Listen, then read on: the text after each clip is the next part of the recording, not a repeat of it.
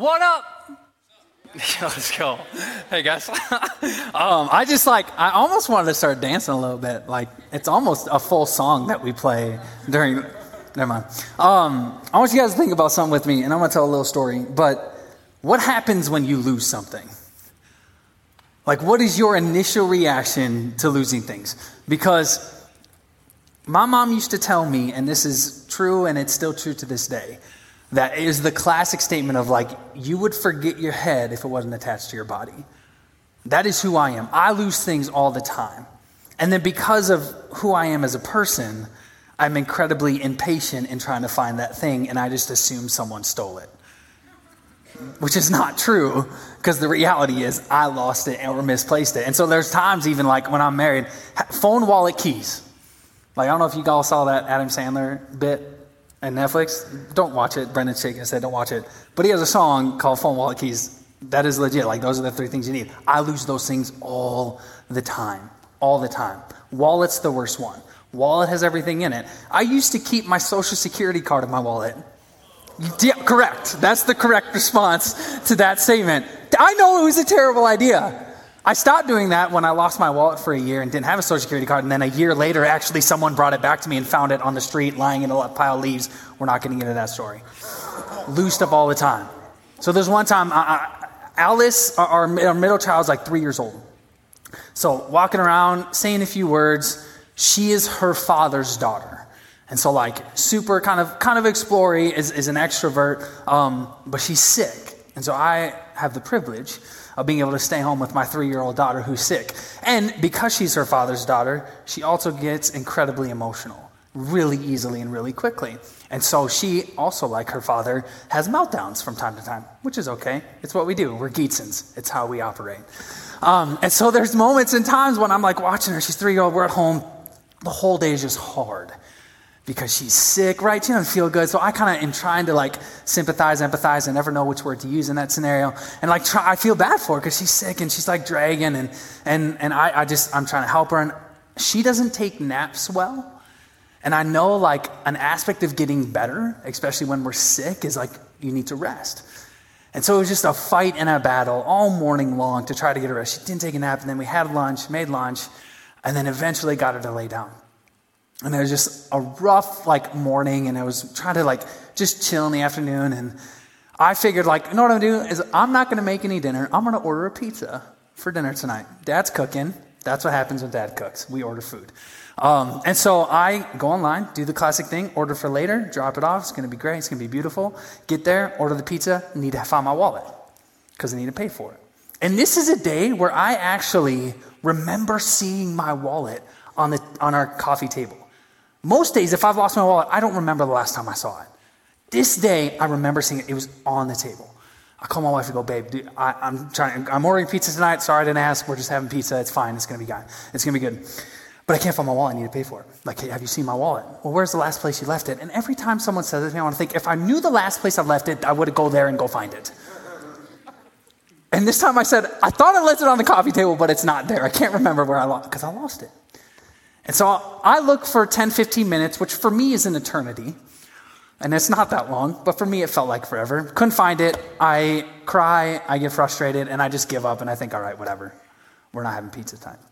So I go to the kitchen, and I'm cleaning it up, and we have a dishwasher, and how we do it is we usually wait 3 days until after we run the dishwasher to empty it, so dishes pile up, and then we have to that's just how we roll in the Geetson household.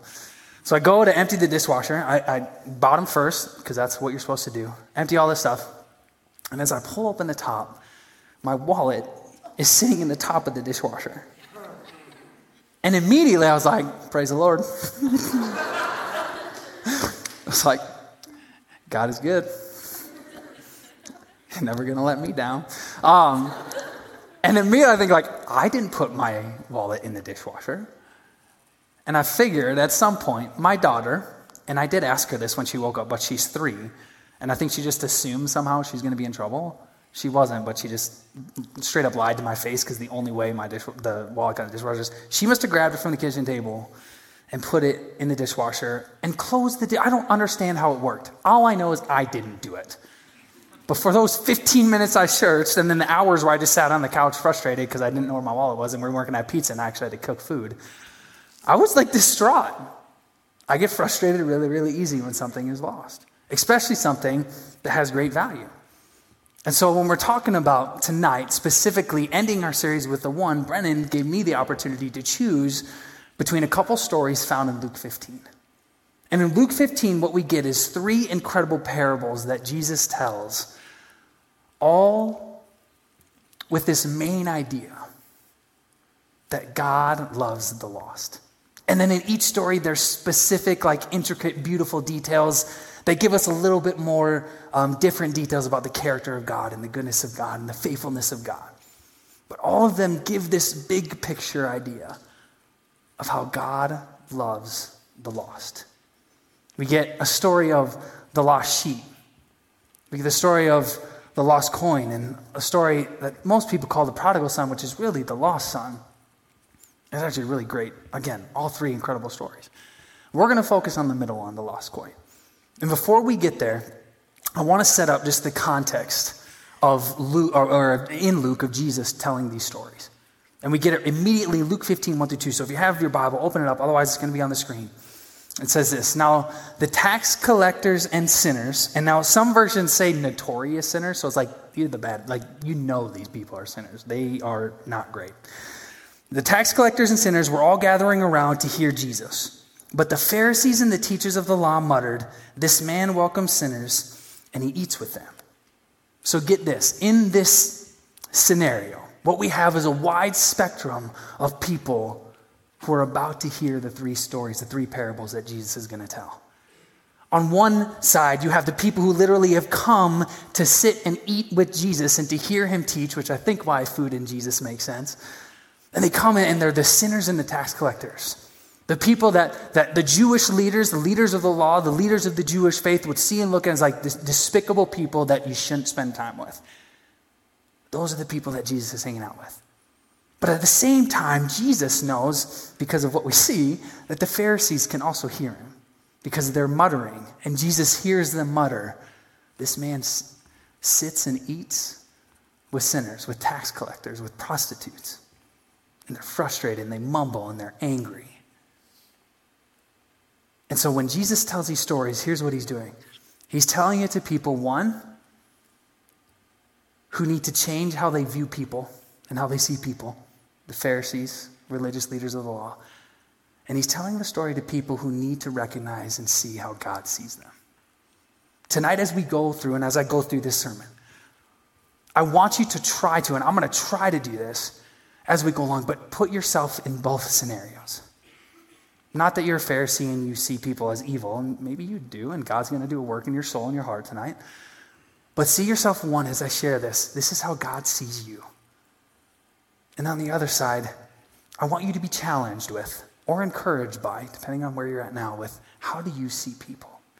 And what is God asking you to do to be a part of finding the lost? So the parable of the lost coin, starting in verse 8 here in Luke 15. It says, "Or suppose a woman has 10 silver coins and loses one.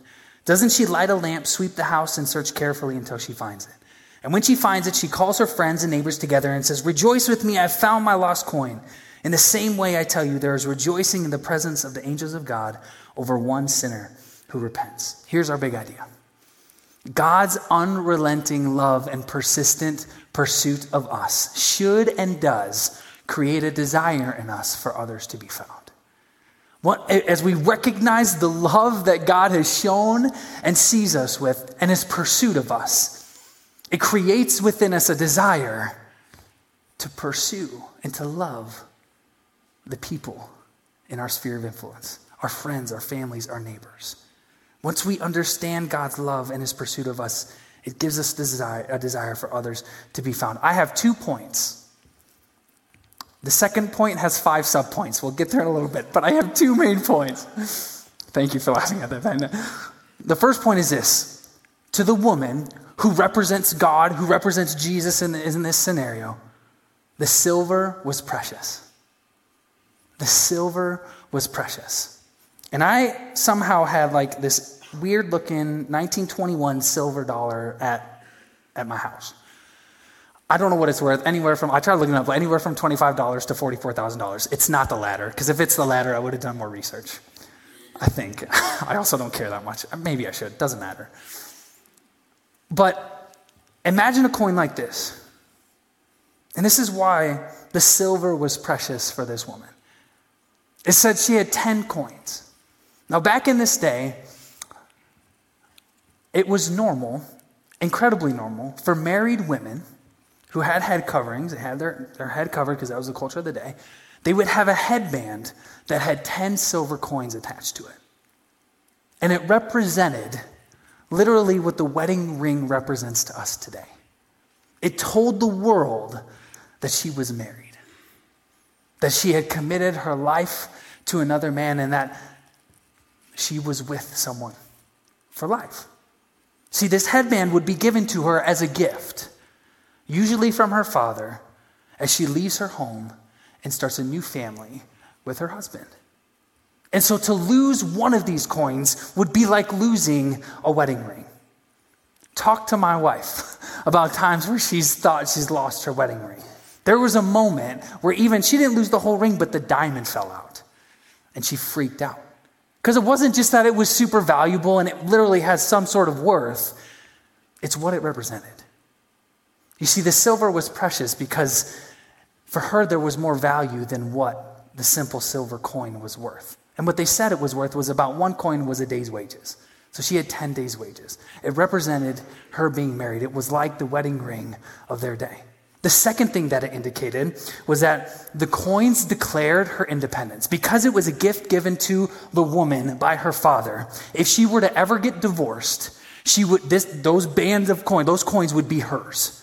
To start a new life, to get set on the right path, the husband knew he couldn't touch those coins.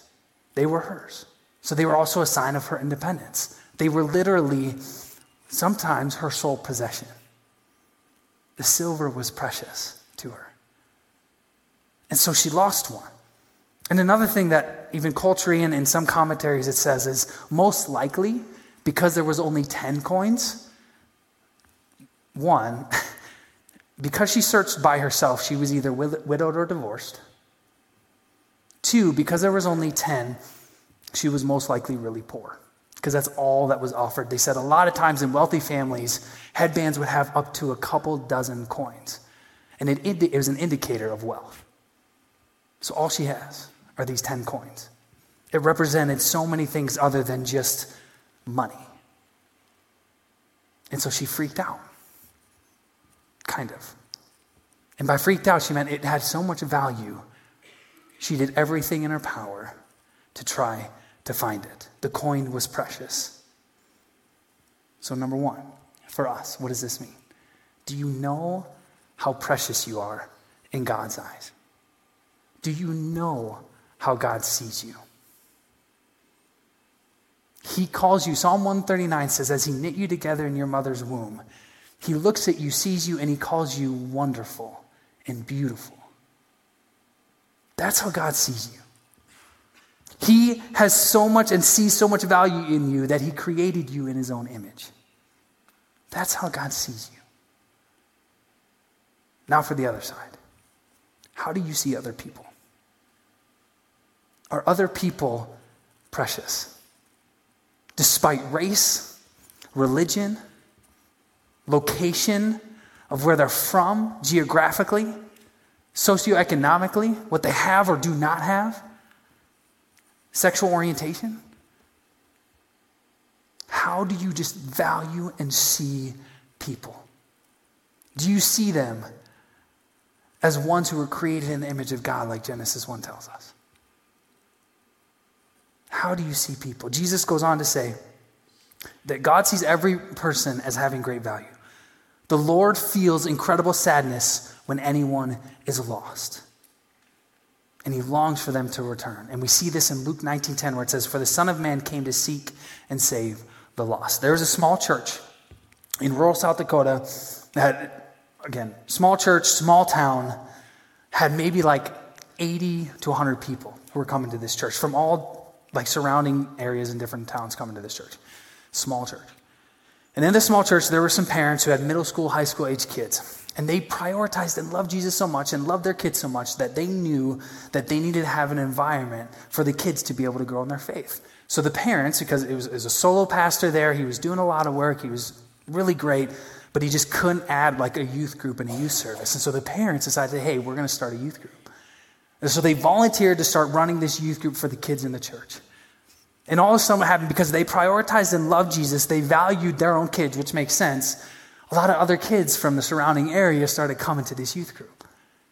And all of a sudden, what was value and preciousness that they saw in their own children, they started having for the kids around them. They started to see a yearning and a seeking after wanting to know Jesus. And in that little group, that there's two kids who came out of it, two kids whose parents were actually the leaders. And because of how the parents discipled their kids and discipled the youth group, they came out of that, graduating high school, going to college with a desire for Jesus. They loved God and a desire and love for people that was precious. So much so that their first week that they were at college, everyone that they would run into, that they would get to know, they'd invite to church. Because for them, their priority was Jesus. And they value people so much that they knew the thing you can't miss in your life is Jesus. Because they prioritized Jesus, they prioritized people. They cared about what happened to people, especially in their faith. How do you value and see people? The second point that has five subpoints is the how about we go do. How about God did this for us in finding the lost, and I think a challenge of how we need to go about doing it. So this is like the how does God search, and what does that mean? The search was prudent. And prudence is like a weird word, because usually it's meant like economically and for money, because literally if you look it up in the dictionary, it's solely meant for money, but I don't care. I like P words. I wanted to use a P word. This one makes sense. Because prudent means careful. It means diligent. It means intentional. The search wasn't like me trying to find my wallet crazy and then I give up after a little bit. It was intentional. It was wise. It was smart. Another word to say, like, it was thrifty. Incredibly intentional in how the search went about. And so what do we see as we look at Scripture? And in verse 8, it says, "There's supposed woman, 10 coins, loses one. What does she do first? She lights a lamp." Think about this house. There's a house, right? First century Christian house or Jewish house. It's going to be potentially small. A room that she's in most likely has no windows, no electricity. Telling us that she lit a lamp tells us that it was most likely night. Because even if it was a one-bedroom style home, there would be a door opening that would have a little light during the daytime, but still wouldn't light up the entire room. So Noah, why don't you go ahead and throw up that picture? And so the lamp that she lit looks something like this. I tried to find like an Aladdin lamp and just rub it and see if a genie come out. It didn't work. Couldn't find anything. But that's what it looked like. And so what happened is she used resources, and she was most likely poor. She used resources of oil, lit it, because that was the preciousness that she saw in the silver. And so for me, I think, okay, room small, lights a lamp. If it's like this, even if it's really dark, it lights up the room, but there's still going to be crevices and points where it's not going to be able to light up absolutely everything. But it's still enough. So what does the light mean? I think of a lot of different things, right? We got Psalm 119 says, "Your word is a light into my path." So we recognize that the Scripture gives us guidance as we look at Scripture. Psalm 118 says this, "You, Lord, keep my lamp burning. My God turns my darkness into light." That Jesus he says he's the light of the world. But there's one thing that I want to get to when it comes to us understanding what God did in us to help us be found, and what I think he wants us to understand, and as we are part of the advancement of the kingdom of God and having others be found, is God illuminates our soul and prepares us to hear the gospel before we even hear about Jesus. In John 1:9, you can go ahead and throw it up. No, it says this: "The true light, which gives light to everyone, was coming into the world." A few verses after this one, it talks about how the Jewish people had rejected Jesus, but then those who had received him and believed in his name, he gave the right to become children. But before that, it says, the true light, Jesus, gives light to everyone. Here's what this means. God does a work in every single human being, in every single soul, in every person, inviting them into understanding or even opening it up an understanding to know Jesus. John Wesley, some would say the father of the Wesleyan denomination, which we're a part of. He was the father of the Methodist movement, leader of that, which is where we get the Wesleyan denomination. He called this prevenient grace. It was an act of God and a work of grace where God went before and was moving in people's soul to help them prepare to hear the gospel. Literally, John Wesley defines it like this. He says, prevenient grace is the presence and power of God in time and space, in all places and all times, preparing the world and every person for the hearing of the gospel. Here's how I define evangelism. If you've been around me the last couple of years, you'll know this, or you've heard this. Evangelism is simply us stepping into a conversation that God is already having with someone. To understand the lighting of a lamp, that God illuminates and lights up people's souls to hear the gospel, it has to have a recognition for us that God is already having conversations with the people he's called us to. God is already having conversations. He's already moving in the souls and the hearts of the people that are in our lives.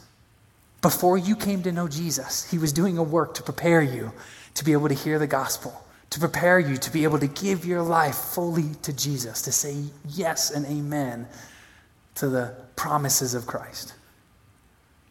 And so in that, I believe, since the search was prudent, the first step in that is we need to be prayerful. If evangelism is us stepping into a conversation God's already having, we need to be praying and having an understanding, being in communion with God to be able to recognize, okay, what's going on here? What is God doing here? And it's praying in so many ways. It's praying that God would give us boldness to be able to preach and speak the truth of Jesus, to speak encouragement and empowerment into other people, to point them to Jesus. It's praying that God would soften the hearts to be able to receive the true word of the gospel and what that means and what that is, the life, death, and resurrection of Jesus. It's praying that Satan would not be able to deceive or destroy or confuse. But it's also this, it's praying alongside of each other with the person or for the person that God has called us to. We talk about this idea of the one. A lot of you wrote down names on prayer cards. A beautiful aspect about the church and about God finding the lost is he doesn't ask us to do it alone. Those same two roommates who came to college came and were called to this one person. And this one person, both of them just had an immediate fixate. It was not just that this guy was funny or cool. It was there was an obvious brokenness about a guy that they started to get to know. And so they felt literally called to this one person. And so what they did is they go back home to their youth group leaders, who were their parents, and tell their parents, hey, tell the youth group to pray for this kid. He needs Jesus. Do you know that God is at work already in the lives of the people he's calling you to? How are you praying for them? How is he asking you to pray for them? The second thing that we see happens is she lights the lamp and then she sweeps the house.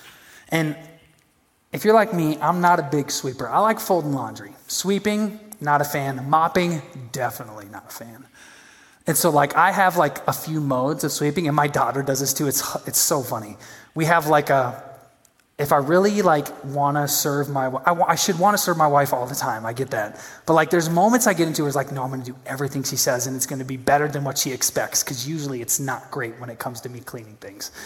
So it's I get on the ground and I find every piece and I sweep and I'm diligent and I'm careful about it and I'm just sweeping and make sure I'm getting every little thing. And then there's moments that I get emotional and I'm just not feeling it, where I just go like this and I'm just... And then there's moments, because I'm a psycho, that my personality gets in the way and then I just go... And my daughter does this exact same thing. I'm not going to go to that story because I'm not going to have time. But I get in these modes. Think about this house. It's dark potentially, even if the light is lit. The floors are not like our floors. Most likely what happened in building these houses is they would put stones as flooring, and they would try to fill the cracks in between with some sort of dirt or mud to fill it up, but it wouldn't settle, and it wouldn't stay flat. So if you lose a coin, most likely it's going to get stuck in the crevice. If it's dark, what you can't do is sweep everything just to be able to find it. What she had to do was be able to sweep carefully And our second step, patiently, because she wasn't trying to find it with her eyes, she was trying to listen for it rattle. So she needed to be patient in her sweeping. She had to be patient in being able to hear it rattle in order for the coin to be found. 2 Peter 3:9 says, the Lord is not slow to fulfill his promise, as some count slowness, but is patient toward you, not wishing that any should perish, but that all should reach repentance. God was slow with us and patient with us. I've known Jesus for 14 years. That's less than me not knowing Jesus, because I didn't know Jesus for 19. I have more years in my life where I didn't know Jesus, where I wasn't saved, where I wasn't living for him, than I do of years that I have been. He was patient. He's been patient with every single one of us, even if you've given your life to Jesus at 3. In that, recognize the patience of God has given you and have that patience towards the people that are in your life that he's calling you to. It's patience to recognize you don't know the whole story. It's patience to understand you don't know fully what's happening in the person's life. It's patience. Sorry. It's patience to not get frustrated or angry at a decline of an invitation to come to church. It's patience to not get mad at the person that you desperately want to know Jesus. Because there's more to their story than maybe what you know. There was times where these two roommates who had come, who had been called to this one, that they would go, he would call them, and they would go pick him up from parties, and he would just be drinking and being an idiot. And there'd be times where he would come stumbling in drunk on a Saturday night and go into their room because he thought it was his room, but it wasn't. He'd go into their room and just lay on the couch and turn the light on, but it would wake them up. And so in their patience, they were willing to be incredible with just, again, being patient with the person. They would stay up having long conversations when life was just crap and garbage. They were available at the most intricate times. And in their patience, they weren't pushy. They didn't force anything. They had an urgency because the person was precious in God's eyes and in theirs. But they were patient because they knew that it wasn't within their power to save the person or to find the lost. God does the work, and he does the movement. The third thing that happens of what Scripture says is that she searched carefully or diligently. And I want you to know this. She knew the goal, right? The goal was very simply, find the lost coin. Amen? Oh boy, I lost you. The goal was find the lost coin. Amen? Oh, love you guys. So what's our goal? The third P word, third step, is we have to understand the purpose.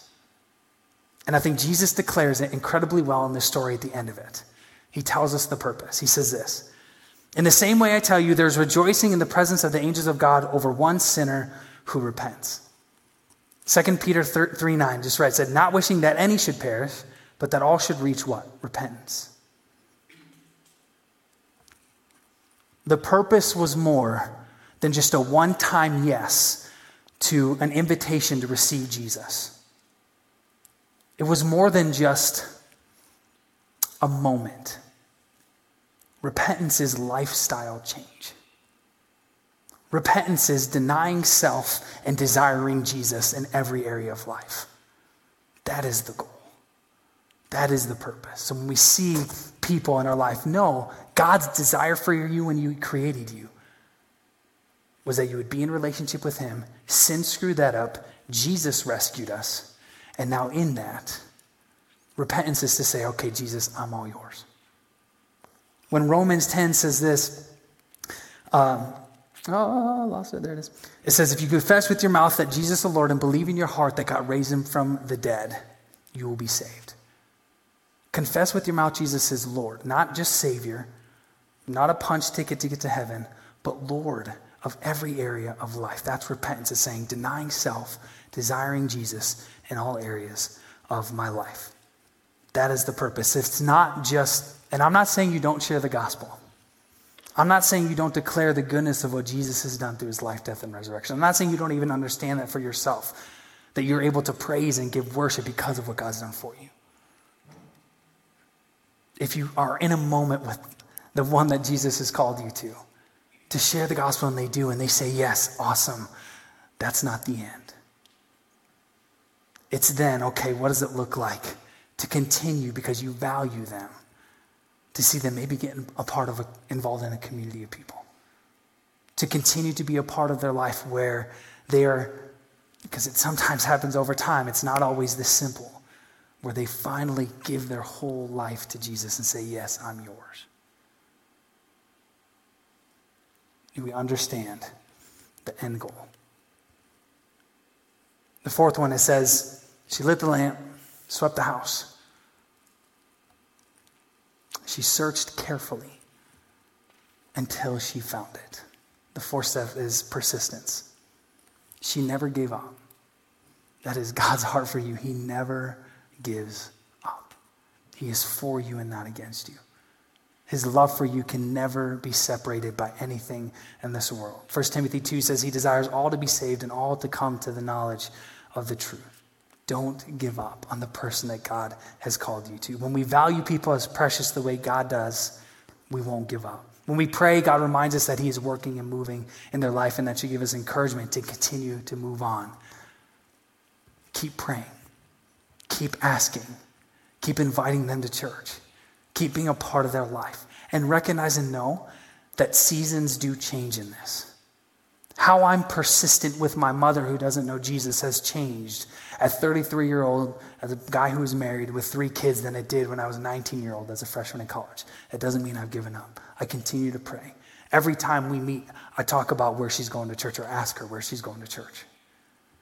I shared the gospel with her more times than I can count. I don't give up. And with the persistence comes an understanding. There's a healthy burden and healthy urgency. Because again, it's not my power that saves her. It's God. So I can be persistent. I can be faithful to keep asking because God is in control. He's just asking me to be faithful. He's not asking me to save lives because I can't. He's just asking you to be faithful. Because there have been people who've been faithful to you. God has never given up on you. So these 2 roommates, they just kept asking. They kept asking. There was moments where the guy got really annoyed and frustrated. But then there was moments where he recognized they care so much about him going to church that something must be different. Like, why do they keep asking? And then there was one day that this kid who just needed Jesus was just at his wit's end. He didn't know what else to do. And because the 2 roommates were persistent, they never gave up. Sunday afternoon, they came, they knocked on the dorm, and they asked him again, hey, you want to come to church? And they didn't know what had just happened in this kid's life. He had just gotten a phone call from parents. Life was falling apart. Everything was falling apart. They didn't know that side. They just were persistent and faithful in what God has asked them to do. So they invited him to church, and he said yes. Probably weren't expecting him to say yes. But he said yes. Because they were prayerful. They were patient. They understood their purpose. And they were persistent. He said yes. He went to church. And that night, I gave my life to Jesus. Because 2 kids who come from a small church were prayerful, patient, persistent, and understood the purpose. They never gave up. Oh, I'm alive right now. I wouldn't be alive today if they hadn't been faithful into doing what God was asking them to do, in pursuing well, and finding preciousness in my life because of what God had done in theirs. I have 3 kids at home right now who are alive, and we're trying to get them to know Jesus. And Wesley is asking incredible questions, and they love coming to church because 2 people were persistent and patient and prayerful and understood the purpose. And then what happens at the end of it is the fifth step is we get to praise. So she found the lost coin, and she went to her neighbors and invited them in and said, rejoice with me, for what was lost is now found. And then immediately in verse 10, he moves it from the story of the woman who lost the coin to heaven. We're saying, I tell you this, even in heaven, angels of God rejoice over one sinner who repents. When you gave your life to Jesus, when you surrendered to him, when you said, confess, Jesus, that you were Lord and believe you were risen from the dead, at that moment there was a party in heaven. And he's been continuing to pursue you. And then he's put people in your life that he's asking you to be faithful to. So I don't know where you're at tonight. I hope you understand and know God's heart for you. Do you know you're precious in his eyes?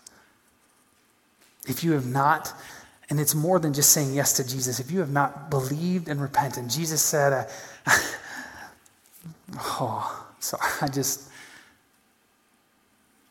he says, the kingdom of God is at hand. Repent and believe the good news.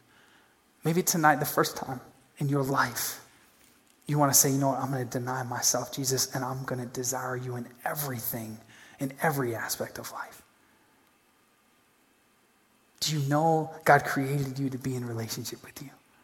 That sin broke that relationship, that Jesus' death paid for your sin that you were supposed to pay for. And the power of his resurrection proved everything that Jesus said and who he is true. And you can experience life now with him. If you believe that tonight and have not believed and repented, I ask that you do so now. Would you, if you have a card, write your name on a card. Write, I believe and repent tonight, so we can pray for you. And then the second step, maybe you know who God has called you to. And what's awesome is you can give your life tonight to Jesus and still have someone that Jesus has called you to. And again, last week, Brendan had you write down these names. No, you can throw up that slide. Team, you can come on up. As the slide gets written up, they're going to play a music for a couple minutes. Hopefully it comes up. And these are things that you can even just now, sometime this week, for the rest of your life, and this is not an exhaustive list of here's how to exactly pray perfectly and the person you were called to is going to know Jesus. These are things that you can pray now. Things that you can be called to as a follower of Jesus, to recognize the person that God has placed in your life. Here are things you can pray for. But alongside that, not just how is God asking you to pray for that person, is how is God asking you to be patient? Maybe you don't know the whole story. Do you understand the purpose and the goal? Not just a once-time experience of saying yes to Jesus. It's more than that. It's belief. It's complete trust. It's repentance to deny self and turn and run towards Jesus. A lifestyle change. How is he asking you to be persistent? Wrestle with that. Pray about that. Ask God to move in your soul in that. And as the team plays, just for a few seconds, man, take a picture of this. You need to write them down. I don't care what it is. How is God asking you to pray for the one he's called you to? Or, if you're here tonight and need to be reminded, I pray that you know God's heart for you, the value he sees in you, and how he proved that in sending Jesus, his only son, our King, our Lord, and our God, to die on the cross for you. Believe, turn to him, run after him, surrender to him. Father God, we thank you for tonight. We thank you for your goodness, for your faithfulness. Thank you for your pursuit of us and never giving up. Thank you that it's nothing on our part that saves us. To come to the knowledge of saving faith in you is a work you do in us first. And all you require of us is to confess, Jesus, that you are Lord, to believe, God, that you raised him from the dead, that through his death, he paid for our sin. And in confessing sin, in repenting, which is denying self and desiring you in every area of our life, you say we're saved. Thank you. Thank you for that reality and truth. For the people that you've impressed in our heart, the ones that you have called us to, help us to know how you're asking us to move in the next step, in the next area. of being a part of you finding the lost. Thank you that you give us a healthy urgency and burden just to be faithful, and to understand that we don't change people. It's your power. It's your working. It's your moving. Thank you, Jesus. In your name we pray. Amen.